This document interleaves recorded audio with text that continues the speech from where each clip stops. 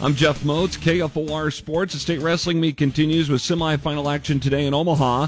After Thursday's opening round, Millard South was the team leader in Class A, with Lincoln East second, Columbus third.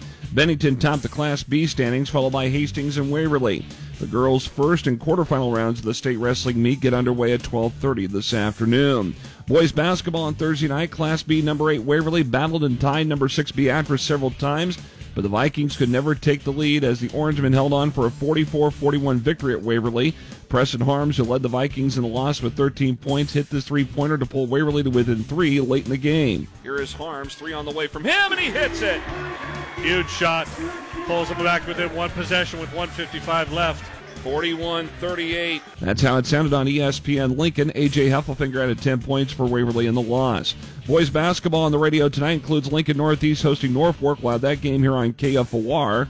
Over on ESPN Lincoln, it will be Lincoln East hosting Papillion La Vista. Coverage for both games starts around 7:20, and both games are brought to you by the Sportscasters Club.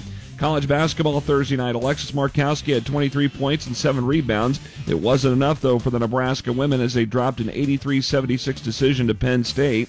On the men's side, Creighton came away with a 71-59 win at DePaul. The Nebraska baseball team is the preseason favorite to win the Big Ten this season, which begins tonight in the first of a 4-game weekend series with Sam Houston State. Former Husker and retired MLB pitcher Jabba Chamberlain told Hail Varsity Radio, when it comes to offense for Nebraska, the Huskers need to do situational things. It may not show up in the scorebook, but we got a runner on second with less than 2 outs. Let's somehow get him over, get him a chance to score. And it just, they may not look sexy in the scorebook to you, but those are the things that win ball games. Those one-run things, those little things, getting a sacrifice down. Understanding the count, understanding the situation. First pitch for Nebraska and Sam Houston State at 6:30 tonight on ESPN+. And the Nebraska softball team beat New Mexico State 14-4 Thursday to open up the Troy Cox Classic. The Huskers play Southeastern Louisiana at 12:30 this afternoon. I'm Jeff Moats, KFOR Sports.